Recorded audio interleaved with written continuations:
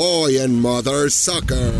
¿Qué pasó, hijos de su Mother Soccer? ¿Cómo andan? Ayer venía volando antes de que me empiecen a tirar calabaza. Mi Conte, eres un desgraciado. Buen día, saludos a todos. No, Billy Balls, no habíamos dado la noticia, tristemente falleció, se lo cargó el pintor. Yo diría que está al nivel de Atlas Chivas, con la diferencia que económicamente las dos instituciones son bollantes. A los regios les vale madre si en el centro del país o en el sur consideramos a Tigres o a Monterrey equipos grandes. No les importa. Es un debate entre nosotros. Entiendo que Monterrey vive en otro mundo y Regiolandia es Regiolandia y les vale sombrilla muchas veces lo que se diga a nivel nacional o no. Tuviste 24 horas para prepararla, güey. No vayas a mendocear, ¿eh? No. Ay, güey, está buena, ¿eh? Me voy a ir con... Mira, de lo que estoy prácticamente convencido es que ninguno de los cuatro continúa el próximo torneo. Yo veo a los Rayados ganando de visitante en el Volcán, el Clásico regio. Del América y del Guadalajara, ¿quién tiene más necesidad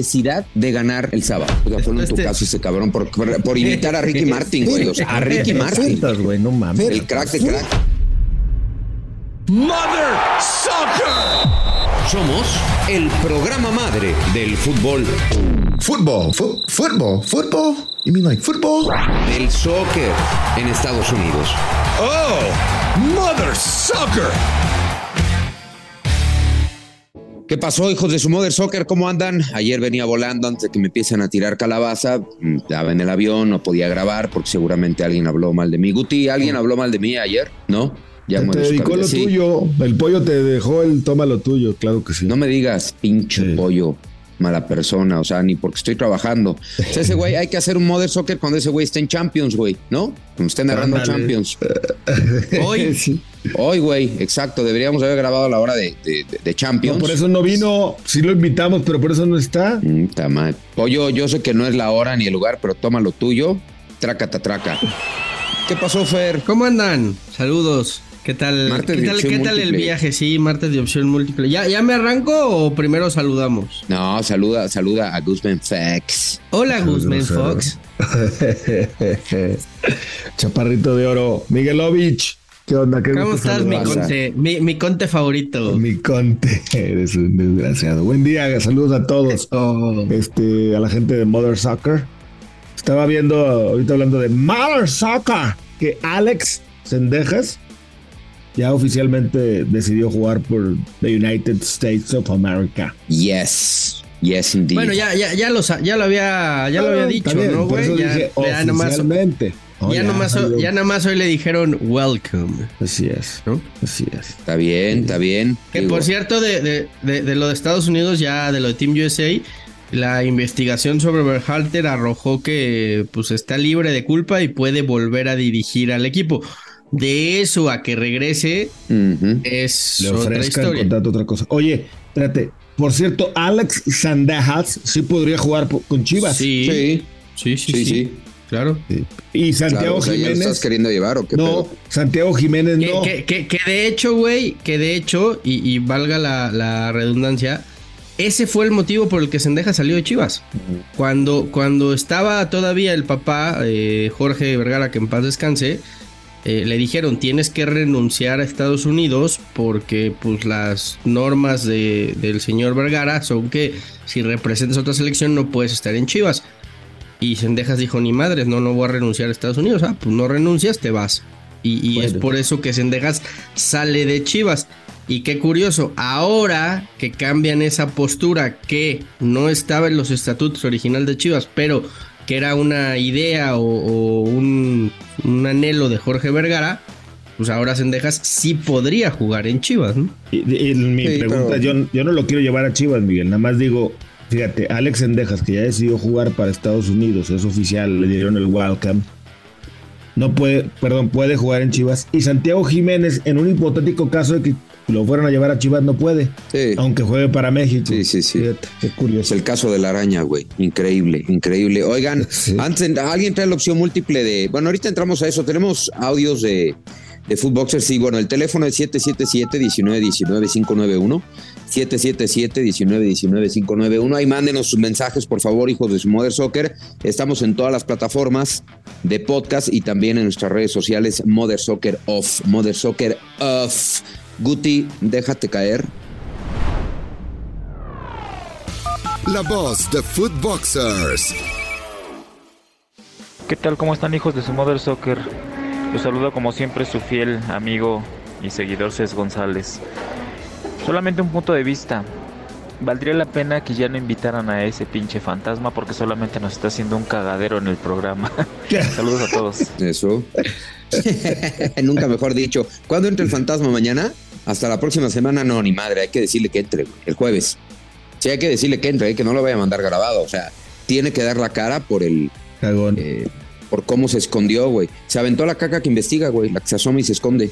O sea, la investigadora se tiró. Entonces tiene que dar la cara el buen Phantom. Porque Guti descubrió a través de su inteligencia artificial que el hombre que entró al baño a defecar mientras grabamos Mother Soccer era Nacho el Fantasma Suárez. Nachito, prepárate y tráete topper porque te vamos a dar hasta para llevar. Otro audio. Hola, hijos de su Mother Soccer. Saluditos a toda la banduca. Aquí desde Guadalajara, Gerardo Villagrana. Pues nomás para saber qué pasó con el Billy Balls. Ya no se supo nada de él.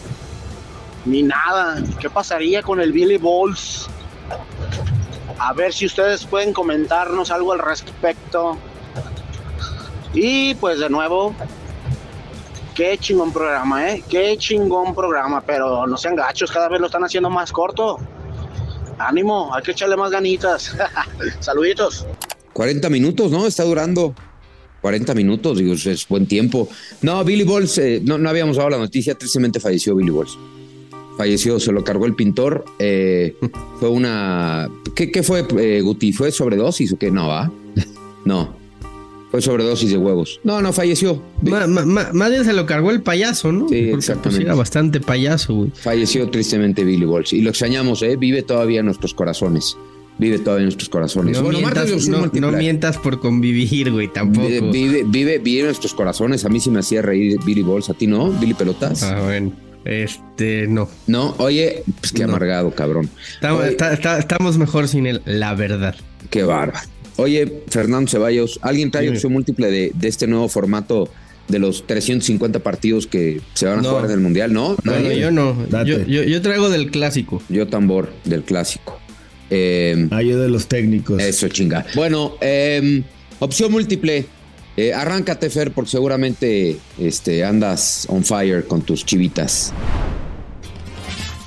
Martes de opción múltiple. Pues mira, yo voy a hablar del clásico, de los clásicos de México y me quiero enfocar un poco en el clásico regio, ¿no? Y toda esta inercia que viene desde Monterrey. Ahí vienes a tirar calabaza. No, por eso yo lo hice opción múltiple. Tú decide la que quieras. A ver. Clásico regio. En cuanto a repercusión, importancia nacional. No estoy hablando de planteles, de dinero, de nivel futbolístico. En cuanto a la repercusión que realmente tiene este partido a nivel nacional. Opción A, está al nivel del Clásico Nacional, del Chivas América. Opción B, al nivel del Clásico Tapatío, del Chivas Atlas. Opción C, al nivel de los nuevos clásicos como el Clásico Joven o el Capitalino entre Pumas y América o Cruz Azul América. O opción D, sigue siendo un clásico meramente regional. Me puse a pensar. Te puse a pensar, Mendoza. Te puse a pensar. Yo lo pondría a nivel del Clásico Tapatío, ante las Chivas. Creo por pasión, por una gran rivalidad que existe entre las dos aficiones y que obviamente todas las semanas están tirando carrilla. Fenómeno que no me toca vivir o no veo yo, por ejemplo, aquí en la Ciudad de México con el Cruz Azul América o con el América Pumas. En Monterrey y en Guadalajara sí surge ese efecto entre las dos aficiones de estos dos equipos. Pasión, bueno, algunos confunden la pasión con la agresión, ¿no? Porque, ya viste qué pasión, se dieron de guamazos. No, eso no es pasión, eso es agresión, falta de educación, estupidez, falta de civismo, estupidez, falta de coherencia, sí. Yo diría que está al nivel de el Atlas Chivas con la diferencia que económicamente las dos instituciones son bollantes, las dos instituciones pueden ir a contratar al jugador que se le dé la gana de México. Atlas y Chivas no, porque Chivas puede tener el deseo, pero a veces no tiene el dinero para comprar. Y Atlas, pues es un equipo que trabaja de otra manera, ¿no? Que le gusta la cantera, que le gusta el jugador de bajo perfil del extranjero para luego consolidarlo, o bien se lo arrebata al Santos y lo hace figura, o lo termina de hacer figura en su equipo. No. Esa sería la única gran diferencia que yo vería entre estas dos instituciones. Pero en cuanto a pasión, en cuanto a entrega, es más, no nos hagamos tarugos. El clásico tapatío tiene mucho más historia y lleva mucho más años que el derbi regio, el clásico regio, o como le quieran decir al partido de Monterrey. Yo lo pondría al nivel del Atlas Chivas. Yo sí lo voy a poner por arriba del Atlas Chivas, por una simple y sencilla razón. No está al nivel. Estás hablando de impacto nacional, ¿no? Uh-huh. Estás hablando de impacto nacional, cosa que a la gente en Regiolandia le importa un cacahuate, ¿eh? Sí, eso sí. Y lo digo en buen plan. O sea, a los regios les vale madre si en el centro del país o en el sur consideramos a Tigres o a Monterrey equipos grandes. No les importa, es un debate entre nosotros, entre el aficionado y te diría incluso entre el periodista regiomontano, le importa poco, no es un tema de conversación, porque ellos, y la verdad hay que reconocérselos, el mercado regio les es suficiente para seguir manteniendo vivo el negocio del fútbol. Habiendo dicho esto, creo que tengo que poner por encima el Clásico Nacional, obviamente, tengo que poner por encima el Clásico América frente a Pumas. Es un clásico que te pone siempre nervioso, que siempre te pone tenso, que el primer pensamiento que te viene cuando juegan América y Pumas es ojalá que todo salga bien, ¿no? En América Cruz Azul es de los más light, aunque ha tenido incluso todavía más herramientas para que se haga clásico con las finales, la goleada histórica, tiene más elementos como para tomar este fuego, pero honestamente Cruz Azul pues, tampoco ha hecho mucho su tarea. Y el clásico regio es uno que disfrutas. O sea, honestamente es un clásico que sí te puedes sentar a disfrutar, es un partido que se te antoja y tu primer pensamiento es ojalá jueguen bien, porque normalmente es un clásico que se juega más de lunes a viernes que sábado. Entonces, lo pondría por debajo de esos, porque además estás hablando que América, Cruz Azul y Pumas son de convocatoria nacional, evidentemente Chivas. Pero, repito, es un debate que nos lleva a nosotros, en Regiolandia, les vale 3 cominos. Pues yo coincido mucho con lo que tú dices, y creo que también los regios no tendrían por qué, porque a veces también se ofenden, hay que decirlo, de decirles que pues es un clásico regional, es un clásico que ellos lo viven con una pasión desmedida, que allá se paraliza la ciudad, que todo Nuevo León está al pendiente, pero que no deja de ser muy, muy focalizado y muy localizado. Yo lo sigo viendo como regional, justamente por lo último que dijiste, porque a diferencia de Tigres y Monterrey, Chivas y América, pues son los dos de más convocatoria nacional, son los dos que más se siguen en todo el país y fuera del mismo. Entonces, cada vez que estos juegan un partido, pues arrastran multitudes, y cuando juegan entre ellos, pues qué decirlo, arrastran a prácticamente la mitad más uno en toda la afición de México. Y en el tapatío pues está Chivas y es su otro rival, entonces arrastra muchísimo solamente por Chivas, hay que decirlo como es. Y los dos de la capital, pues Cruz Azul y Pumas, también en cuanto a convocatoria, pues son los que le siguen a Chivas y América. Entonces yo por eso, en cuanto a repercusión e importancia, creo que los otros 4 clásicos están, yo así lo veo, están por arriba del regio. El regio, insisto, y es muy válido, y ellos, estoy de acuerdo contigo, les vale 3 pepinos lo que nosotros opinemos, y ojalá se mantengan así. Pero sigo creyendo que Tigres y Monterrey, a pesar de que han hecho muy bien las cosas y han armado grandes equipos, siguen siendo pues de una pasión y de una convocatoria muy regional. O sea, yo no veo a Rayados llenando en las demás plazas donde juega de visitante. Tigres por ahí arrastra, pero es su misma afición de Monterrey que hace el viaje y que llena el estadio. Pero no ves en el Azteca Tigres jugando de local o a Rayados jugando de local. cosa que con Chivas y América pasa en el 70% de los estadios, ¿no? Pero sí lo tienes que poner por encima del Chivas Atlas, Fer, en todo. Yo no. En pasión, expectativa. No, yo no. Hace mucho que el clásico tapatío, para mí, el clásico mejor jugado.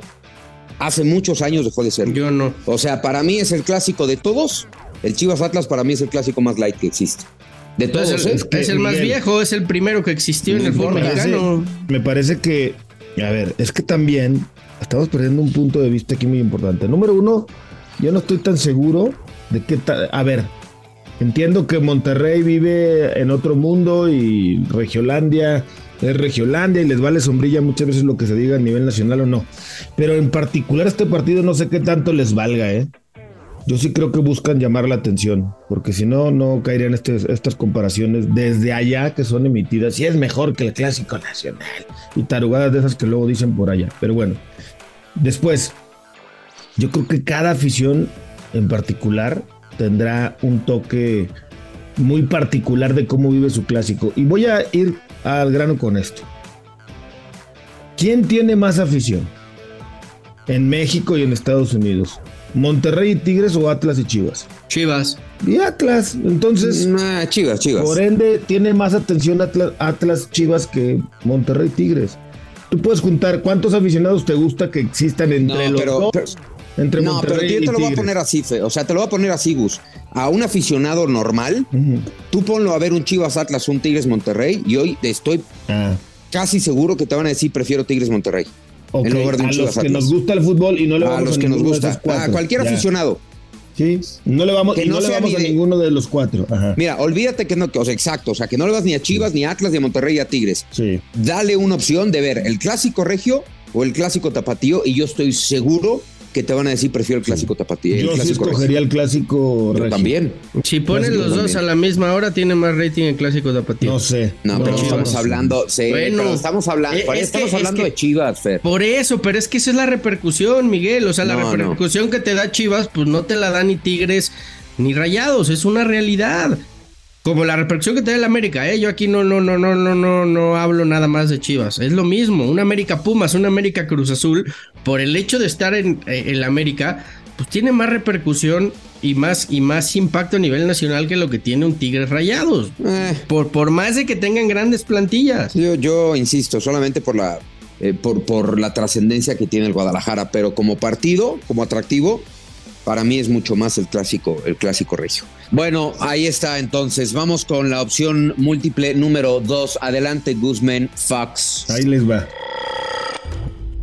Quedan, échala, para ser exactos, 7 partidos para algunos, para 4 equipos todavía les van a quedar esos 7, a otros les van a quedar 6. Tuviste 24 horas para prepararla, güey. No vayas a mendocear, No. O sea, quedan 6 partidos, 7 para los que tienen 4 equipos que son Cruz Azul, Mazatlán, Querétaro y León, que tienen un partido menos, que no se ha jugado, que se van a recuperar seguramente en esta fecha FIFA. Y la pregunta es, a falta de estos partidos para el resto de los equipos, y con la cuerda floja de varios entrenadores que andan ahí titubeando, ¿cuál de estos entrenadores no va a acabar el torneo a falta de tan poquísimos partidos? Opción A, Rafa Puente. Opción B, Benjamín Mora. Opción C, el Chima Ruiz. Y opción D, Hernán Cristante. Ay, güey, está buena, me voy a ir con Hernán Cristante. Y te voy a decir por qué Hernán Cristante, porque él mismo ya dio señales. Él mismo me dijo, bueno, pues si yo no puedo, que venga alguien más. Es un equipo mucho más inestable, es un proyecto que al parecer no tiene una dirección fija, ni tiene equilibrio, y por esa razón, y además el plantel, creo que por esas razones Hernán Cristante tendría, tomando en cuenta estas consideraciones que pones, Gus, podría ser Hernán Cristante. Lo de Atlas lo veo más sólido, por lo menos en la visión. También en lo de Pumas, ¿no? Si firmaste a un técnico 6 meses, que en realidad son 4, pues déjalo trabajar los 4 y luego analiza lo que tengas que analizar. Pero, y lo del Chima Ruiz no lo veo sucediendo, pero para nada. Entonces, insisto, por lo que ya dijo el propio Hernán Cristante, lo veo a él. Ojo que hoy sale un rumor de lo de Rafa, ¿no? Que tiene una semana más según esto, pero bueno, solamente yo lo pongo ahí, tú te vas con el voto de Hernán Cristante. Yo le agregaría antes de escuchar a Fer, a esto de Hernán que acabas de decir, que todavía no doy mi candidato, pero nada más complemento lo tuyo, que le han traído jugadores, le han reforzado el equipo, digo, no a la medida de Tigres ni Monterrey, pero le han traído y no ha funcionado el equipo. Pues más a mi favor, ¿no? Sí. Mira, sí. de lo que estoy prácticamente convencido es que ninguno de los 4 continúa el próximo torneo. Ninguno de Ni los Rafa, 4, okay. No, ninguno, ni Rafa, ni Chima, ni Hernán, y yo creo que tampoco Benjamín Mora.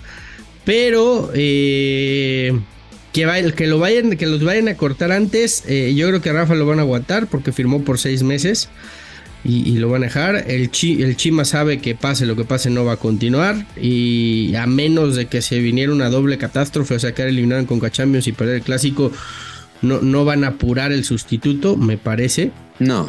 Pues yo también me iría por Cristante como el próximo a salir, porque con Mora creo que Orlegui suele aguantar más los procesos. Pasó con Coca en su día. Hay que recordar que el Atlas de Coca era un verdadero desastre, pero desastre a este nivel. Uh-huh. Y lo aguantaron hasta que vino ese partido que ganaron por default al América, y a partir de ahí Atlas se transformó.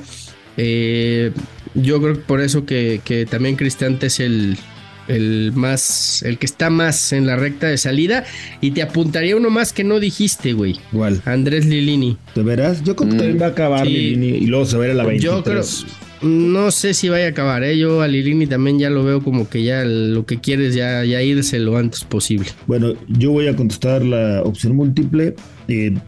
A mí me parece que el que no va a terminar el torneo de estos mencionados es el Chima Ruiz. Lo veo complicado en su partido en Orlando. A lo mejor puede que lo solvente. Si queda eliminado, obviamente se precipita todo. Y además lo veo perdiendo el Clásico Regio.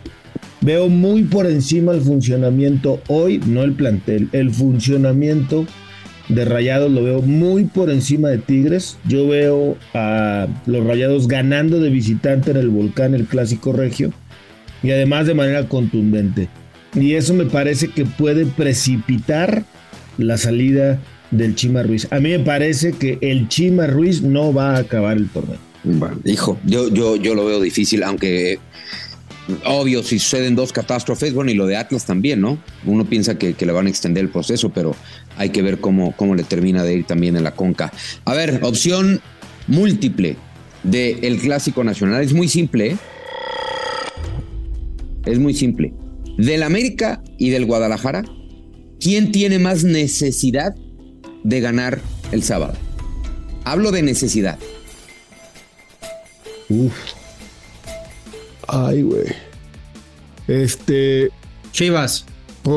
Porque ya necesita dar un golpe de autoridad sobre la mesa frente al América, porque no le ha ganado en un buen rato, porque tiene que revalidar la buena temporada que está haciendo ganando este partido, porque está en casa, porque seguramente va a haber un apoyo total de la afición, porque hace mucho no había tanta ilusión con un equipo como lo hay ahora, y porque me parece de perder contra el América todo lo que se ha venido construyendo hasta esta jornada podría empezar a sembrar muchas dudas dentro del proyecto deportivo que hay.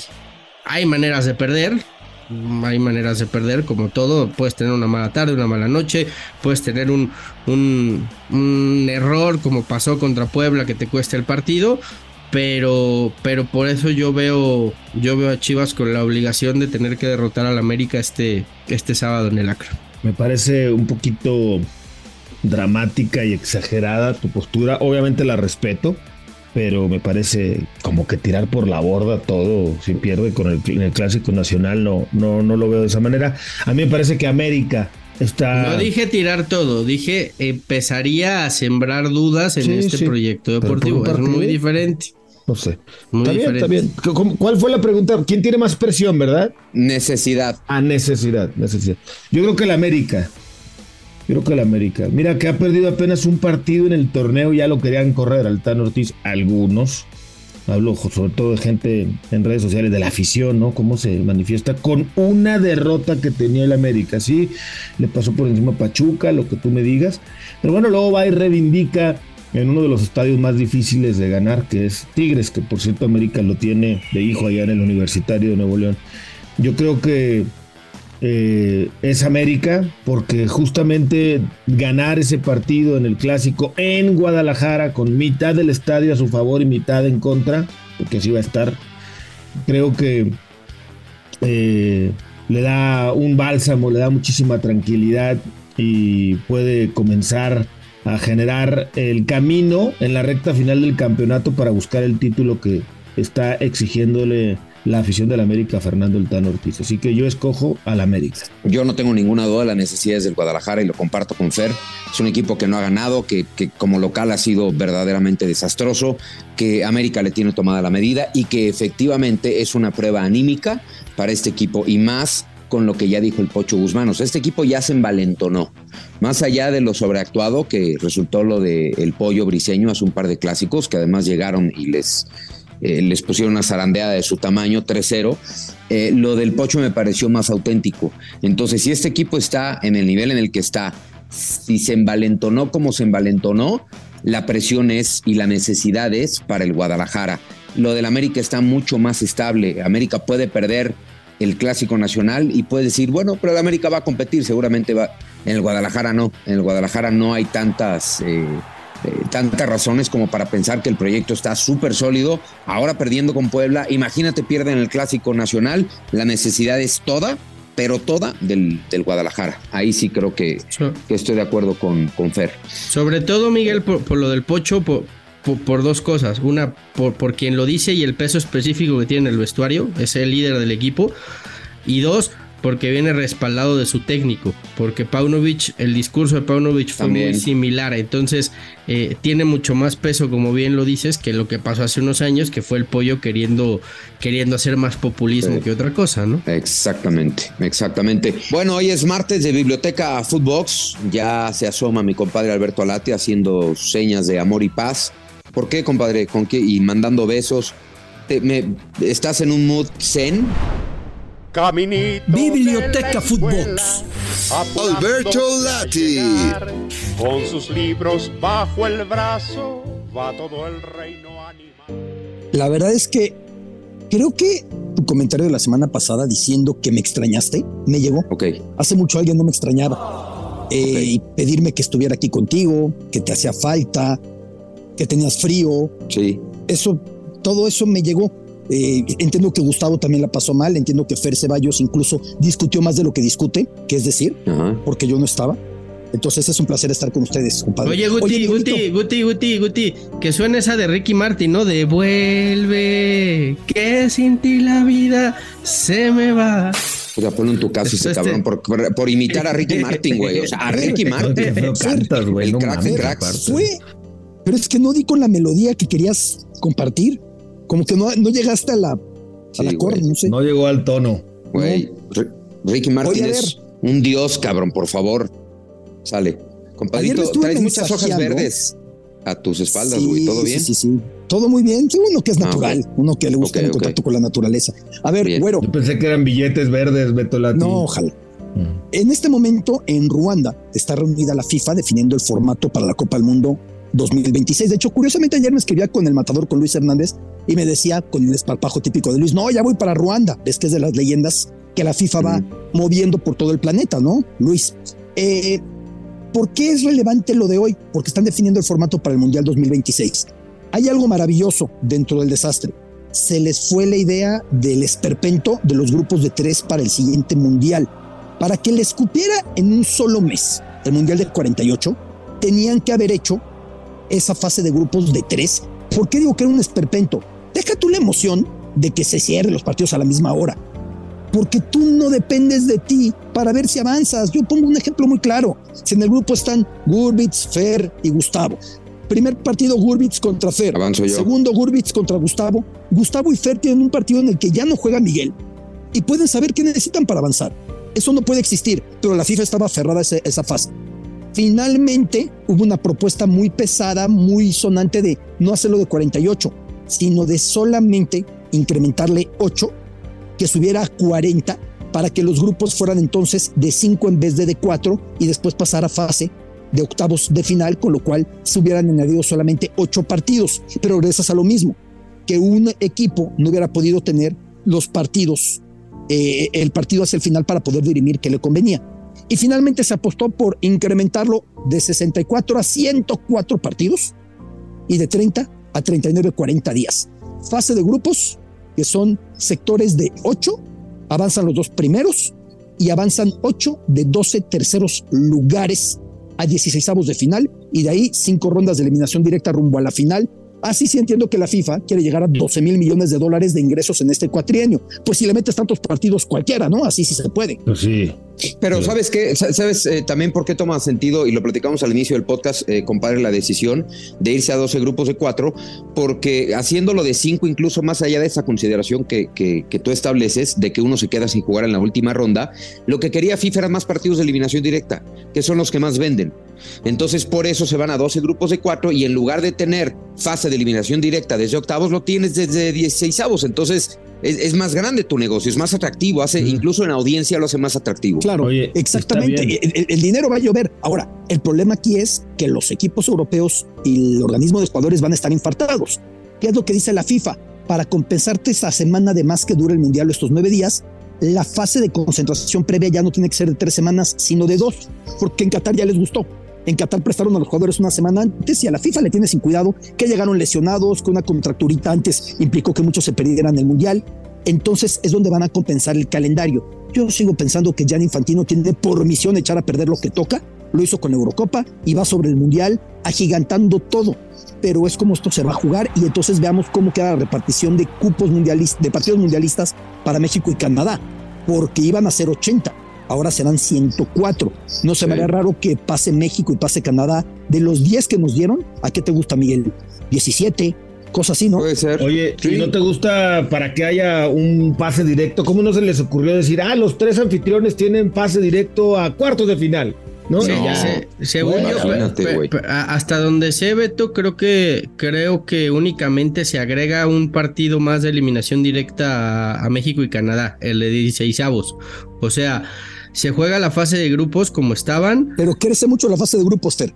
O sea, van a ser 80 partidos con el formato de grupos de 3. Ajá. Y pasamos a 104 con este formato. Pero la fase de grupos no, o sea, en cuanto a los partidos que le habían dado a México y a Canadá en fase de grupos no cambia. Van a ser, creo que 10 y 10. O sea, solamente ganamos un 16avos. Y ganas el 16avos, que en este caso es la idea de la federación, que si México avanza, tengan los 16avos, ese partido de 16avos de México en México. Lo que al parecer se mantiene es que a partir de octavos de final todo se juega en Estados Unidos. Pero es que, a ver, siendo 20, sí, pero la fase de grupos son muchos juegos, querido Fer. Siendo 22 partidos nada más entre México y Canadá, quedarían para Estados Unidos una brutalidad. Una brutalidad. O sea, estás hablando de 82 partidos. Y más o menos cuando sea en un país más chico, con menos infraestructura, ya creo que nos vamos a olvidar de ver mundiales organizados por un solo país, ¿no? ¿Sabes qué? Sí, bueno, claro, sí, eso ya olvídalo, porque además ya no hay economía que aguante. Cómo no, Alemania, Inglaterra. Vamos, eso, a menos que Arabia Saudita, que va a gastar lo que sea. O sea, Arabia Saudita está invitando a su candidatura a Egipto y a Grecia, no por apoyo financiero, porque de hecho no supieron esto, Miguelón. Está ofreciendo a Arabia Saudita construir los estadios tanto de Egipto como de Grecia. Solamente los quieren la fórmula para ganar votos por allá. Y respuesta de esto. Dile que México puede ser co-sede, que nos construyan unos estadios. Uno en Torreón, ¿verdad? Uno en Lerdo. Ay, papá, unos hoteles ahí en Torreón. Como consecuencia de esto, España y Portugal, que llevan en la fórmula a Ucrania de manera simbólica, están pensando en integrar a Marruecos porque tienen miedo de que los votos africanos se les vayan por Egipto a la candidatura a Arabia Saudita. Sí. Mira, yo honestamente, ya para terminar, compadre, yo hubiera preferido, de este formato, hubiera preferido el mundial cada 2 o cada 3 años, ¿eh? Yo, por lo menos. A mí sí me hubiera gustado ver un mundial cada 3 años en lugar de tener uno cada 4, pero con 104 partidos. O sea, me parece horroroso. Yo creo que el mundial es tan perfecto y lo pudimos constatar hace unos meses que no logro entender por qué el afán de rebuscarlo y de destrozarlo. De verdad no lo puedo entender. Bueno, porque es más dinero. Ahí está tu explicación, compadrito. A ver, pero Roger Goodell incrementa los ingresos del NFL, que tú conoces infinitamente mejor que yo, Miguel, y subió un partido. Sí, pero ojo. Pero incrementa. Sí, pero ese partido incrementa los ingresos. Sí, pero ojo, es un mercado nacional muy poderoso, boyante, creciente, y no depende de otras organizaciones. Y créeme que para aumentar ese partido, que me pareció una buena decisión, para aumentar ese partido de calendario regular fue un tema enorme entre los jugadores. En fin, ya tendremos tiempo para platicar. Compadrito, te mandamos un abrazo. Para ti no es tamalero, para ti es un abrazo cariñoso. Eso es con arrimón, ¿no? Con arrimón, sí. No, mi compadre, lo respeto mucho, y menos después de que entró mandándome besos, diciéndome, él no iba a grabar, o sea, ahí nos iba a mandar grabado, pero toma en cuenta mi ruego, así que... No pasa de que en vez de colocar la mano sobre mi espalda baja, la desciendo un poquito Miguelón, pero es con cariño, lo entiendo perfectamente. Exacto. Igual es casi lo mismo, compadre, no me jodas. En mi caso sí, es idéntico, sí, pues es la misma textura. O sea, exacto. Y no le das un abrazo. Oye, ¿y no le das un besito? ¿No le das un besito en la pelona para despedirlo? No, güey, pues, ¿qué pensaste? Como se lo daban a Barté, así, el besito de la buena suerte. No tenemos esos hábitos. Ok. Exacto, es puro cariño. Compadrito. Tenemos otros. Pórtate bien, por favor. Saludos. Bye. Realmente el mundial, o sea, lo que es el interés chingón va a empezar en los 16avos, güey, porque la fase de grupos, pues va a estar pobre. Pobrecita. Muy pobrecita. O sea, además pasan los 2 primeros y los 8 mejores terceros. O sea, esto ya es formato Liga MX, güey, que todos pasen, güey. Que todos le entren al toro, güey. México visionarios, no estaba tan equivocado, güey. Visionarios, ¿no? Ya la Champions quitó el gol de visitante.